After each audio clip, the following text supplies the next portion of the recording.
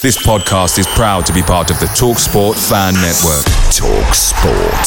Powered by fans. Hey, it's Ryan Reynolds, and I'm here with Keith, co-star of my upcoming film, If, only in theaters May 17th. Do you want to tell people the big news?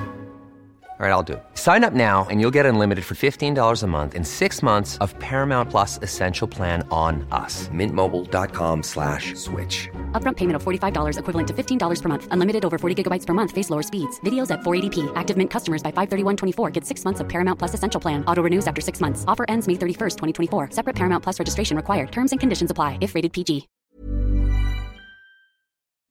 Hello everyone, it's your favourite podcast host here, Joe Redman, just letting you know that the TalkSport Fan Network is now proudly supported by McDelivery, bringing you the food you love. McDelivery brings a top-tier lineup of food right to your door. No matter the result, you'll always be winning with McDelivery. So the only thing left to say is, are you in? Order now on the McDonald's app. You can also get rewards points delivered too, so that ordering today means some tasty rewards for tomorrow. Only via the app at participating restaurants, 18 plus. Rewards registration required. Points only on menu items. Delivery fee and terms apply. See mcdonalds.com. Football on the Sports Social Podcast Network is brought to you by BetVictor, where those who think outside the box can create unique football bets from a combination of markets.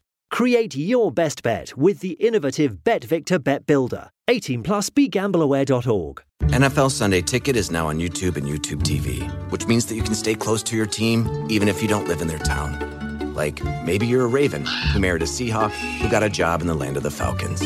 With NFL Sunday Ticket, you can watch your team's out-of-market Sunday afternoon games no matter where you live, because you shouldn't have to change teams even if you change towns. NFL Sunday Ticket, now on YouTube and YouTube TV. Go to youtube.com/presale to get $50 off. Terms and embargoes apply. Offer ends 9/19. No refund. Subscription auto renews. This episode is brought to you by FX's Welcome to Wrexham. Celebrity owners Rob McElhenney and Ryan Reynolds' small-town Welsh football club is fighting for a chance at promotion. These two Hollywood stars lead a team in the midst of history in the making, while dedicated staff and supporters hold on to a dream of returning the team and this working-class town in Wales to glory. FX's Welcome to Wrexham premieres September 12th on FX. Stream on Hulu. Touch back for Arfield. What a volley! Scott Arfield! He's been threatening that recently. And all the Burnley players run to the Darwin end. Oh, what a goal! What a goal from Robbie Blake! Burnley's first goal in the Premier League is something very, very special. Wade Elliott has that change of pace and he's got away from Montgomery into the path of McCann and the follow-up finds the net. What a strike from Wade Elliott! A bolt from the claret and blue. Oh goodness me! What a goal from Patterson! If that is to be the one that takes them to Wembley, you cannot argue with that. Pure quality. Here goes Mike Conroy. Still time for a winner, maybe. John Francis! They came to York in their thousands. They're going home as champions. I mean, if there's any justice in the world, Burnley would surely score from this corner. Swung right in there. Ball in there. Yeah! Michael Keane! Oh, that's justice! That is justice at the Amex Stadium. Burnley are level and deserve to be.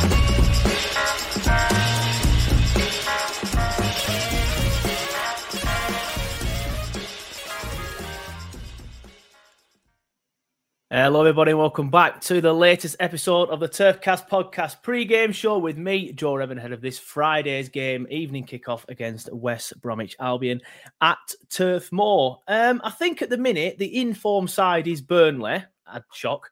The second informed team is Sheffield United. I think after that, it's West Brom. I think this is going to be a bit of a difficult one, Clarence, compared to the last few games that we've had, and we've not been playing very well. In fact, first thing, I got a bit of stick. I know I've addressed this on the full-time show, but I'll just talk about it for just myself a little bit. On my personal Twitter account, @JoeTomRed, follow me if you want to, I put up after the Coventry game that it's becoming a bit of a concern because we haven't played well now, apart from the Bournemouth game in the Cup, in the league since, the QPR game, something like that. I'm not sure exactly when it was. I think it was a QPR game where we went to QPR and won quite comfortably. But since then, we dug out is the best way of saying it, but dug out a win against Stoke City, dug out a win against Swansea, and then dug out a win against Coventry. I think all three of them games, we can all admit that Burnley weren't at their best, barely got out of first gear in any of them games. Probably should have been 2-0 down against Coventry, let's be honest. If they knew how to finish, the lad, I don't know the lad, number 45, he should have scored in the first half, and Big Vic should have scored early in the second half. We should have been 2-0 down. So it's a worry that for me going into this game. I know people always say, if you're not playing well and winning games, it's a sign of a good team. And I respect that it is, but it's not sustainable, is it? You can't play poorly all season and go up if you're playing poorly. We are where we are because we've been playing very, very well from the majority of the season, apart from the last few games. So with the form that West Brom are in, I think that we need to probably play a little bit better on Friday. But my worry is, A, we're not playing very well. B, they are playing very well. And C, we are now without Taylor Harewood-Bellis and Jack Cork. Of course, Taylor Harewood-Bellis picked up an ankle or foot injury, I can't remember what it is off the top of my head, against Bournemouth, a game that he shouldn't have been playing in. And Jack Cork, of course, has a 2-match suspension now. I'm not sure if he misses the Millwall game after the West Brom game or the Norwich game. I'm not sure exactly on that. Hopefully it's a Millwall game because we don't want him missing Norwich and West Brom because Norwich are in better form as well. They were early in the season. West Brom are in better form, as are Middlesbrough. But we played Middlesbrough recently, so we don't have to worry about them for a while. But 16 points is your gap to third. So we've got a bit of breathing space, haven't we? We could realistically lose against West Brom, lose against Norwich. The rest of the league would be going, look at Burnley, they're not actually that good. But we'd still have a very, very big, probably about 14, 13 points. So I'm sure we'll be fine. I don't think we'll lose both games, if I'm being honest, or even without Cork and Harewood-Bellis. West Brom have impressed me since the new manager's come in, Carlos. And Norwich have a bit, but they're still a little bit not all there yet, I think. Anyway, let's bring a West Brom fan in, of course. West Brom fans will know more about me on the subject of West Brom. And I am proud to introduce Matt from WBA Report. How you doing, mate? Yeah, not too bad, thank you, Matt. Thanks for having me on. No, thank you for coming on, mate, as well. I know you've got something to do later on and you're busy this evening, so thank you for squeezing me in. But let's talk about West Brom then, because I don't know your exact form, but I'll just quickly get the results up on my screen now. Of course, you played last night in the FA Cup, dismissed Chesterfield 4-0. Won't look too much into that because I presume you played sort of like a weaker team. But 2-0 down against Luton, at Luton, very impressive. Come to win 3-2. Again, an FA Cup game against Chesterfield. Again, probably a weakened side, so I'm not going to look into that too much. Beat Reading, beat West Brom. Sorry, not West Brom, you are West Brom. Beat Preston, beat Bristol City. Got beat against Coventry, but beat Rotherham, beat Sunderland, beat Stoke, beat QPR, beat Blackpool, and then there's a loss there to Sheffield United, a loss there to Millwall. But I presume that's around the time that Bruce got sacked. But since the new gaffer's come in, it's very, very, very impressive. And like I said earlier, the only two teams that are in better form than you right now are us and Sheffield United. So you must be very impressed with the way that things have been turned around.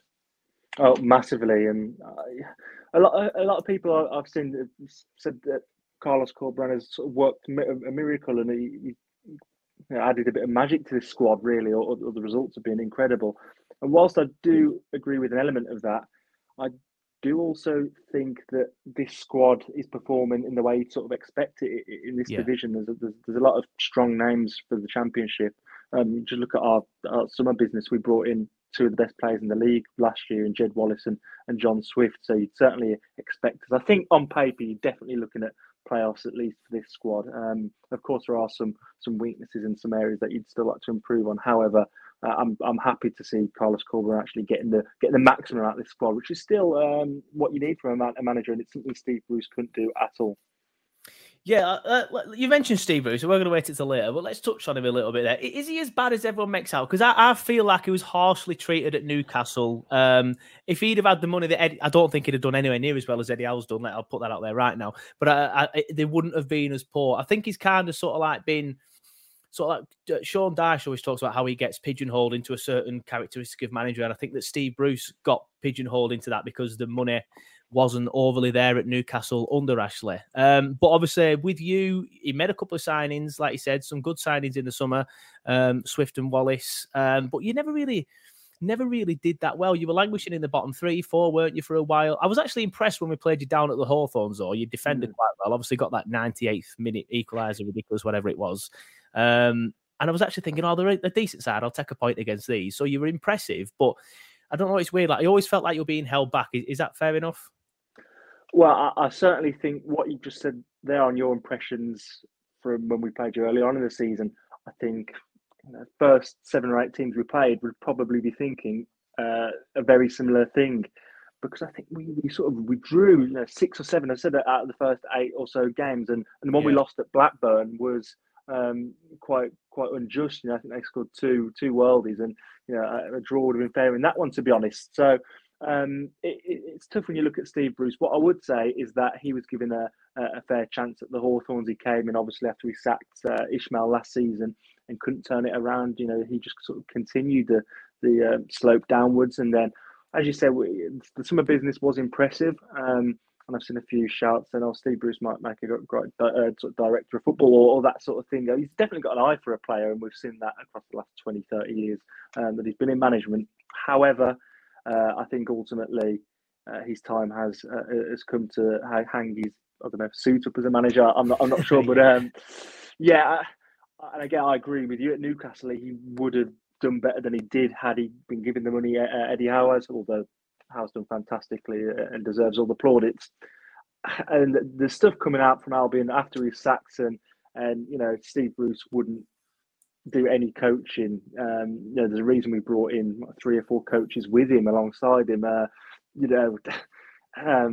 There are a few interviews from players asking, what's Corberan done so well? How has he transitioned this team from that was bottom in October to looking strong playoff contenders? And there's been a few sort of subtle digs in there aimed at coaching and tactical sort of plans. So you get that sort of vibe from Steve Bruce that he's yesterday's man in terms of coaching and the way the modern game has moved on.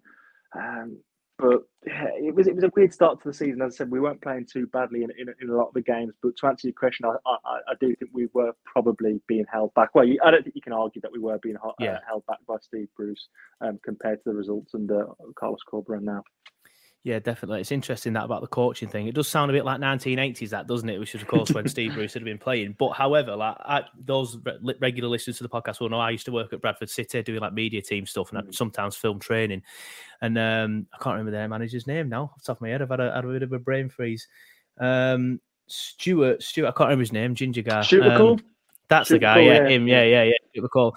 He wouldn't take every training session. Sometimes he'd just walk out with a coffee 15 minutes before the end, ask his coach how everyone's got on, and then walk back ready to do the debrief and stuff like that. So it's like Sir Alex Ferguson wouldn't really take exactly. any training sessions, would he? It'd be Carlos Queiroz, or he had numerous assistants, and that was probably a whole part of the plan is refresh your coaching team, and probably for that reason, because they do so much of the work. But obviously, maybe that whole sort of old-fashioned sort of mentality stems throughout the coaching staff, and looking at analysis. There's so much in the game nowadays that has moved on. I would also add, sorry to interrupt you, that Steve Bruce probably was held back in some ways by the club's recruitment sort of, I suppose, procedure, recruitment strategy. Effectively, Albion have no scouting network, and I look at Burnley and some of the players they've signed. I've never heard of them before, and there's more. I can see the links. Never heard of these players, but look how good they are. They're incredible. Whereas, and this is probably make Burnley fans laugh, who they might not have heard. Again, from credible sources from the Athletic, Eric Peters, who we brought in as a free signing, happened to be Steve Bruce's neighbour. You'll know Eric Peters very well, of course. Burnley, there you go. And Thomas Asante was also playing for Salford City, who Steve Bruce came across through watching his son-in-law at Salford City, Matt Smith, the big striker, name share the same name. So that just goes to show that there are limitations going on around the club too. It's interesting, though, you say that about Burnley. People are looking at Burnley going, oh, they're bringing in these players that no one's ever heard of, but they class. Like, obviously, Zorora, most people wouldn't have heard of Zorora, same with Benson. We just brought in a centre-back that I've never heard of. There's a few people on Twitter going, yeah, I know who he is very well, very well. I'm sure you do, mate. But it's one of them. But it's interesting you say that about Burnley, because we used to have a joke about Burnley, because we'd only ever sign players from Stoke. Eric Peters came from Stoke. Peter Crouch came from Stoke. So our scouting system was literally probably about 30 quid petrol to get down to Stoke and then just watch Stoke players and then find out your way back. So we've changed quite a lot, mate. So I feel your pain. I feel your pain. Obviously, we're talking about how well you've turned it around since Colbrand's come in. What's different then? What's he changed? Obviously, the manager's changed. I get that, but what's he done that's come in that you can look at between a Steve Bruce team and a Colbrand team and say that's different? Is it different formation, different style, different ethos, different sort of like mentality? What is it? So, yeah, to be honest, mentioning the coach and then saying, it's being referenced credibly and the players have suggested that, and you can tell watching the team under both managers, there's a clear identity within the team now. It looks as if every player understands their role in the team. Watching last night in the cup game, I could easily tell you what our plans were in possession, out of possession. Every player's individual role within the system. Whereas under Steve Bruce, it was more like you put 11 lads on the pitch and let them go, sort of express themselves, this and that. So massive sort of tactical identity there now under Corberán. The players look a lot fitter, I should mention. Which again, how adept was Steve Bruce at implementing sort of modern methods with that. I'm not going to waffle on about Steve Bruce. However, that's another aspect. I think the mentality, look at team sort of rejuvenated. Luton at the weekend, whilst I sadly wasn't there, from everyone that was and that watched the game the whole 90 minutes, it seemed as if there wasn't much doubt that we'd at least come back and not losing that game despite going 2-0 down within 10 minutes. And that's just testament to what Corberán's done. So even that mentality is a lot different. Yeah, it's interesting that you say that. I remember we went 2-0 down at Sunderland and I was there and I remember thinking, I kind of feel like we're going to get back into this. Second half was so much better and we won 4-2. Probably my favourite game so far this season, apart from sticking 3 past Blackburn, obviously. It's interesting because your sort of like mentality on the season must have changed so much now, mustn't it? Because obviously, I presume you were, whether you were worried about going down or not's a different thing, but I presume there were slight worries about where you were going to go this season. Probably earlier in the season until Corberán's come in, like you mentioned, you were bottom in October. I think the league's starting to take a little bit more shape though. Now, obviously, you've come. A lot of people predicted you to be on top sort of like 3-4 battle. Without that poor start, you probably would have been. It's just that us and Sheffield United have just basically took the piss and 16 points clear, we are a third, and I think Sheffield United are 11 points clear a third. Then you've got probably all the usual suspects really, apart from Blackburn. You've got your Watfords, your Middlesbroughs, who people predicted to do well. Then you've got Blackburn, then you've got West Brom, then you've got Norwich. So I think that top 6, apart from Blackburn, pretty much is spot on, and just swap Norwich and Blackburn around and you're pretty much there, I think from pretty much everyone's predictions for the start of the season. What are you thinking now that this team can do then? Are you thinking top 2 is probably a little bit too far because of the points gap that us and Sheffield United have got? Are you thinking maybe just consolidate this playoff place and go from there? Is that your aim for the season now? Yeah, it's been a funny one, and I think my girlfriend will probably tell you over anyone how worried I was about being in a relegation battle. Come October, bottom of the league. Then I think I saw a stat the other night. No team who was bottom at the point we were has come in the top half, let alone playoffs or promotion or any of that. Which it has been an incredible turnaround. Don't get me right, and it sort of blows my mind to an extent. And so when Corberán took over, we got a couple of wins. It was initially about winning and see where that takes us away from danger. Now it was then, can we establish ourselves as contenders for the playoffs, getting in the mix? That's what we've done, and now we've moved into the playoffs. I think personally, I can't speak for the club and the players, but I think our vision has to be on moving third, and then you're hunting down the top 2. I know that points gap is massive. Say hypothetically, if we did win on Friday, you said just before the show we would move above Blackburn into third, which would be 8, and then it's just you're the chasers, aren't you? You'd rather be the hunters than the ones being hunted, and that mentality I think is suiting Albion. It has suited Albion since Corberán took over, just looking above you, or sort of maybe not looking above you, but just winning until that takes you to that next step. So if we can get to third, or even establish ourselves comfortably in the playoffs, why not just have a siege mentality and go all out, pushing for the top two? I doubt we'll get it. I don't think we will. I'm happy to say that. However, look at Nottingham Forest last year. I know obviously everyone says Cooper took them from bottom to the playoffs and they went up, but they were within one game of top two if they were at Bournemouth last year. That's how close it can get. Albion, one of Albion's best ever seasons, especially in modern history, was hunting Wolves from 11 points behind to go up automatically in second. So, it's not too dissimilar of a points gap there. So I think for now, let's establish ourselves in the playoffs, of course, but then why not just hunt down and see where that takes us? Because I remember Slaven Bilic saying last time we went up, which I think I would compare that season to what we're seeing now. Leeds and Albion were almost 10 points clear like the whole season up until lockdown, and then play resumed.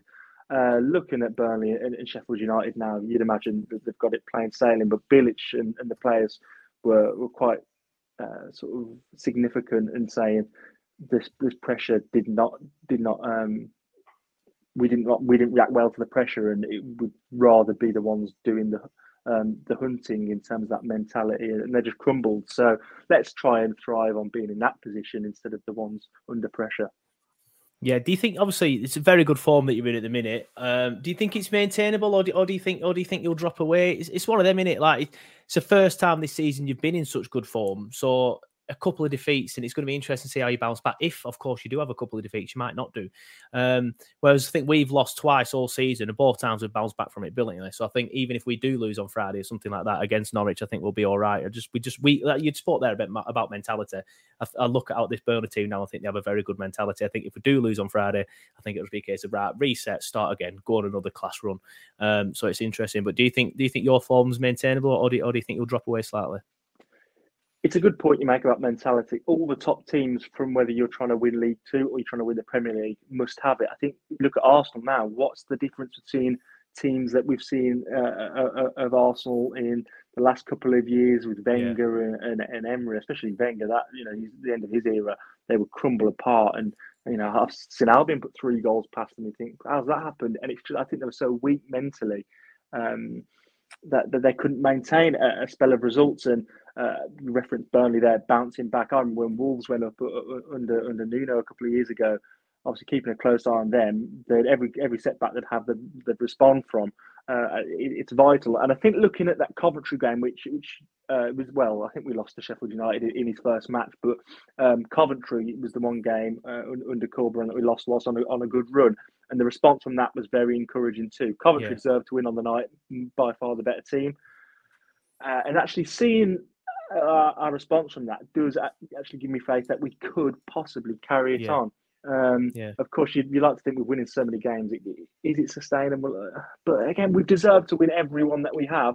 And the loss at Coventry was fair enough too. So do I think the performances have been worthy of wins, and we haven't been lucky? I do, for sure. Of course, we're not going to win every game from now to the end of the season. We will lose some. That might come on Friday. I wouldn't be too surprised. But over the long term, I'm until the end of the season, I'm actually going to be quite bold and say I think we can continue a positive upwards curve instead of dip and fall away. Yeah, fair enough. You mentioned Derek Peters. Obviously, Burnley fans have fond memories of Peters. Probably not the best defender we've ever had, but he's one of them, he wears it out on his sleeves, and you can tell he cares about the performance and the club. And how's he settled in there? Is he playing centre-back, full-back? I think last time I checked, he was playing centre-back, wasn't he? Yeah. Which is interesting, because I know he's not the fastest in the world, so I presume you're playing a deep line. Is that fair? Are you playing a deep line with Peters, or are you playing high? You're playing high. I think we can expose you with Peters at the back. Well, saying that, I think you might do so. We signed Peters because we had a disastrous deadline day. We had 2 signings ready to go. They'd done the medicals, all that, and then an administrative error and meant both were sent back down the motorway. Couldn't sign Onoma and Alzate, so 2 decent signings for this level. And there was uproar. And then we bring in Eric Peters, who turns out to be Bruce's neighbour in Cheshire, which is, But out of all the sort of free agents, we brought in Martin Kelly, Tom Rogic, and to be honest, I think Peter's probably been the best out of that bunch.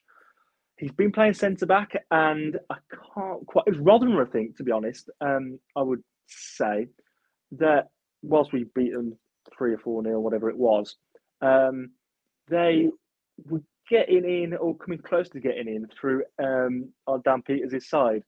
And his lack of pace is extremely visible to me. I haven't really seen it referenced amongst Albion fans because we've been winning. And we've been keeping our defensive record has been phenomenal as well as going forward. And he's been a big part of that. Don't get me wrong; he's barely put a foot wrong.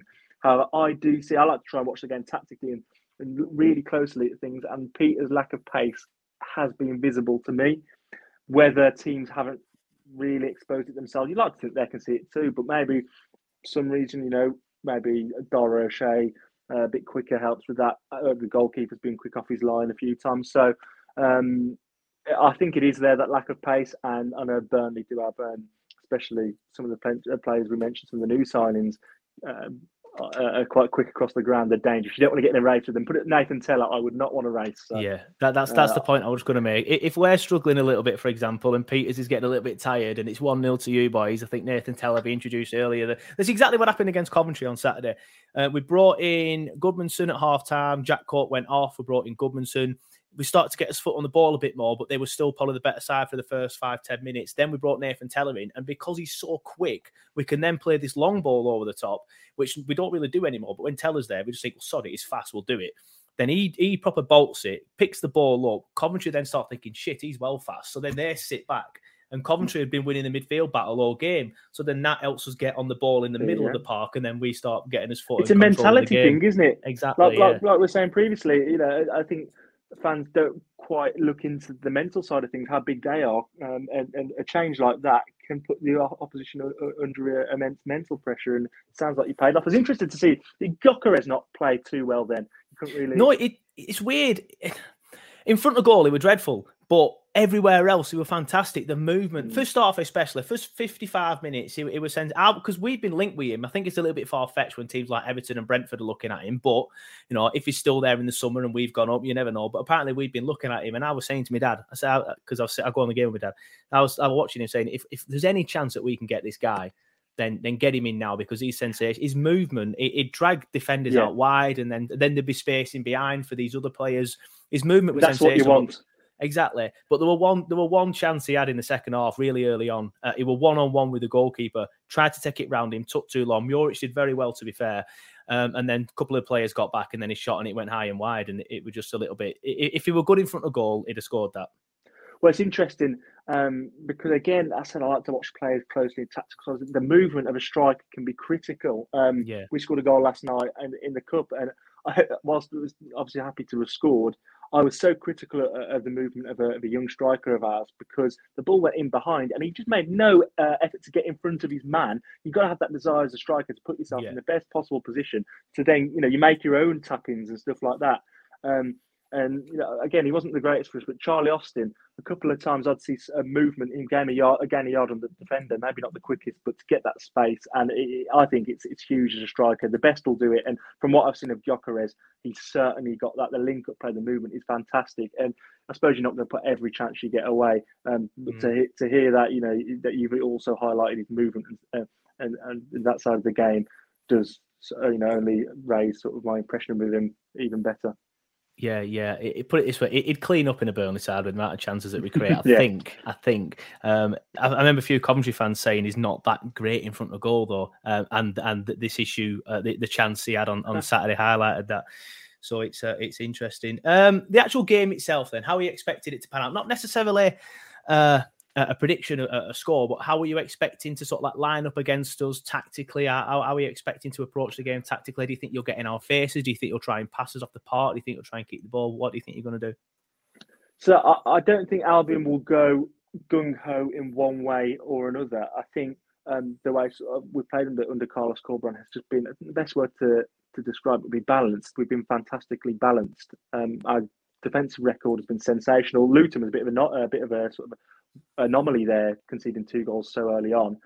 But equally, look, we can score 3. We can put 3 past teams. So I'd expect Albion to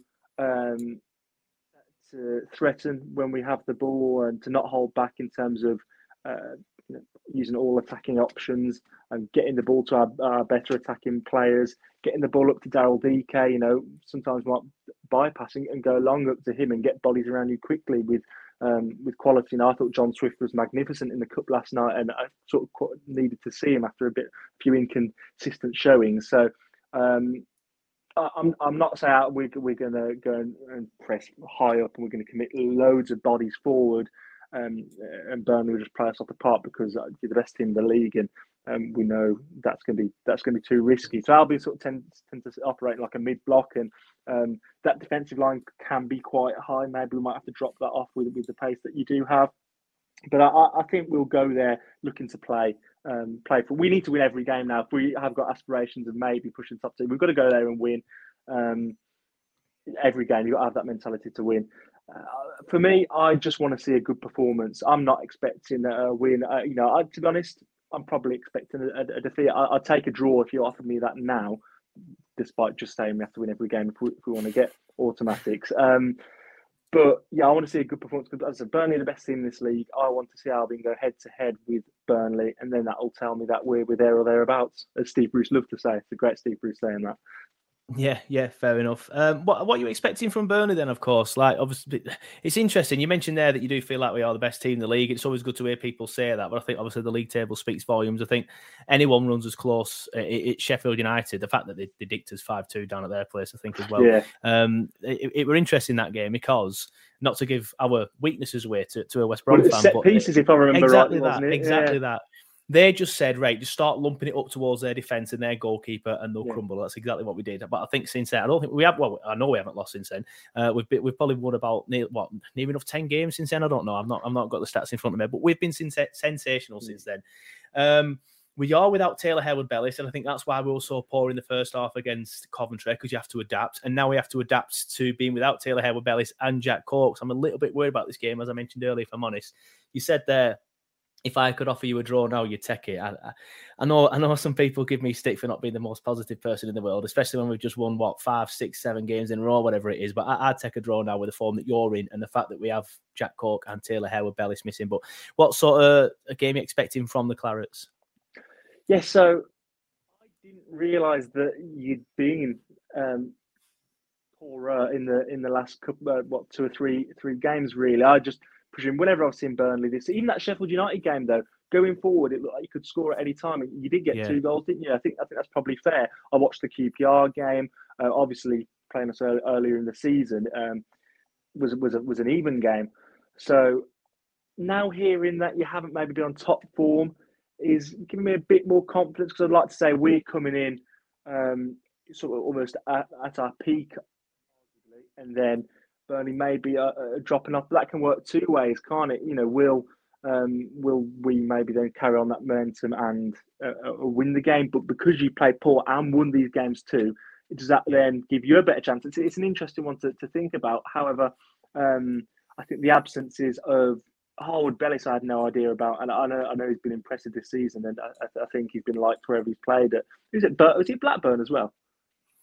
He played at Blackburn last season, I think. Yeah, there you go. So that's giving me a bit more confidence, and I know Jack Cork's that as well. I had seen that on social media, and I'm not sure whether he's been starting every game or not, but he's always been a good player. So that's, as I say, give me a bit more faith. I'm expecting Burnley obviously to come out the blocks flying. Like, whilst you haven't been in top form in front of a home crowd, I'm sure there'll be plenty there. From home fans, Sky Sports, under the floodlights, I'd expect you to come out with confidence, even though you might have not played well. But then again, there's a lot of players in that Burnley that are still unknown quantities to me. I know Benson and Zahoris that have been fantastic. Those are 2 that have caught my eye out of the new signings. So I'm expecting you to come at us, and it won't be easy. Even though, as you said, you played poorly, I'm not expecting us to come here and dominate at all. But I'm intrigued to see if your poor form or performances, more so, can sort of, could that be seen in the game? Yeah, it's going to be an interesting one. We'll get on to predictions then. What are you predicting then for the game, score-wise? So as I said, I'd take a draw. I think if I had to sort of give my statement there, I'd say I'd take a draw with a good performance. Draw and a scrappy, lucky draw might not encourage me so much. Maybe like a same as the reverse fixture, a 1-1 with a good performance. So I'll probably go 1-1. Yeah, I mean, it's all the time I come on these shows, I tend to sit on the fence.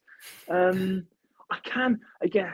It's tricky because as I do think Burnley are the best team in the league. But then I'm edging. Do I think Albion might nick it? Maybe 2. I'll go 1-1 because of your quality. Maybe if it was a team like Sheffield United or a Watford or Blackburn, I think maybe we can come and win. But because Burnley have been so good, I'll probably typically sit on the fence and appease everyone watching. Yes, no problems with that, mate. I think I was going to go 1-1 as well. So I think I'm going to go 1-1. I think it's the first time this season I've not predicted a win. Probably someone will be able to dig out the fact that that's just incorrect. But I know this season I've been predicting wins. Probably earlier in the season I probably weren't as confident because we had a similar start to you. Not as bad because yours went on longer and your draws turned into defeats, whereas our draws turned into wins, and then we just started obviously just taking the piss. But I'm thinking 1-1. If we had Taylor Harewood, Bellis, and Jack Cork, I'd be a little bit more confident. But that coupled with the fact that we haven't been playing well, all right, we've been digging out results. I would take a 1-1 right now against a very good and informed West Brom side. Well, there's one thing Burnley fans should probably be interested in. Last night, Matty Phillips hobbled off in the dying seconds in a game he didn't really need to play. And whilst Matty Phillips has taken his fair share of stick from Albion fans across his 6-7 years at the club, he has been, again, like the whole team, he's sort of been an example of that, how rejuvenated the squad's been, and his form has been excellent, putting a peach of a cross at Luton, unbelievable cross to get the winning goal, and looks like we're going to be without him, which I'm actually personally gutted about because I sort of laughing at times because I'm watching near enough every game he's played for Albion, and his inconsistency. He's one of those players when he's hot, he's incredible. When he's cold, you wouldn't have him anywhere near the starting 11, and so it looks like he's going to be injured after a good run of form. And 2, Thomas Asante's still suspended. Yeah, so a lot of pressure is on Daryl Dyke or Daryl DK, who's shown some good glimpses, and we'll see. He scored at Luton, didn't he, Dyke? Yeah. Fortunate goal that. Yeah, but I think he scared the goalkeeper, just ran into the ball and it went in. But he's a presence. So I think I still don't really know too much about him. What type of player he is? He scored 1 goal against Reading as well, which is good predatory instinct. So hopefully he's going to get better and better. But a lot could depend on his performance too with Asante, who I've been really impressed with, out suspended. Interesting. Yeah, I was going to ask you about injuries and suspension, so I'm glad you mentioned that. Thank you for that. But that's it. We've hit the 35-minute mark. We've gone a few minutes over, but that's because Matt, you've been a very good talker. No, sometimes it's difficult. It's like getting blood out of a stone. Sometimes with you, I just say something and wind you up and let you go. I've enjoyed it, mate. We couldn't get a West Brom earlier in the season, but you've just recently been added to the Championship WhatsApp group that we're in, which I found it quite offensive that I added to that group at the start of the season, but it's ended up being fantastic for me. I've got with all respect, we'll try and get out of it. Yeah, exactly that. But thank you. Just before I do wrap up, do you want to let everyone know where they can find you and all your stuff and all your videos, reports, podcasts? So you can find me on Twitter at @MattSport with an underscore on the end.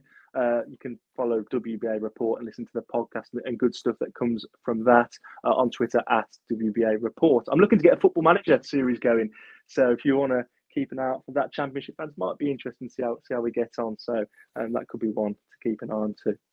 Yeah, definitely want to keep an eye on. But thank you for coming on the show, Matt. It's been a pleasure. Like I said, you've been a good talker. I've enjoyed it. And, of course, good luck for the rest of the season just after Friday, of course. But thank you, everybody, for watching. Thank you, everybody, for listening. And I should be able to do a full-time show. I don't know if it'll be on Saturday or Sunday. Keep your eye out on the socials. I'll do one at some point. But thank you for watching, and we'll see you next time. Sports Social Podcast Network. It's the 90th minute. All your mates around. You've got your McNugget share boxes ready to go. Your mates have already got booked for double dipping, and you steal the last nugget, snatching all 3 points. Perfect. Order delivery now on the McDonald's app. You in? At participating restaurants, 18 plus, serving times, delivery fee and terms apply. See mcdonalds.com. This podcast is proud to be part of the TalkSport Fan Network. TalkSport. Powered by fans.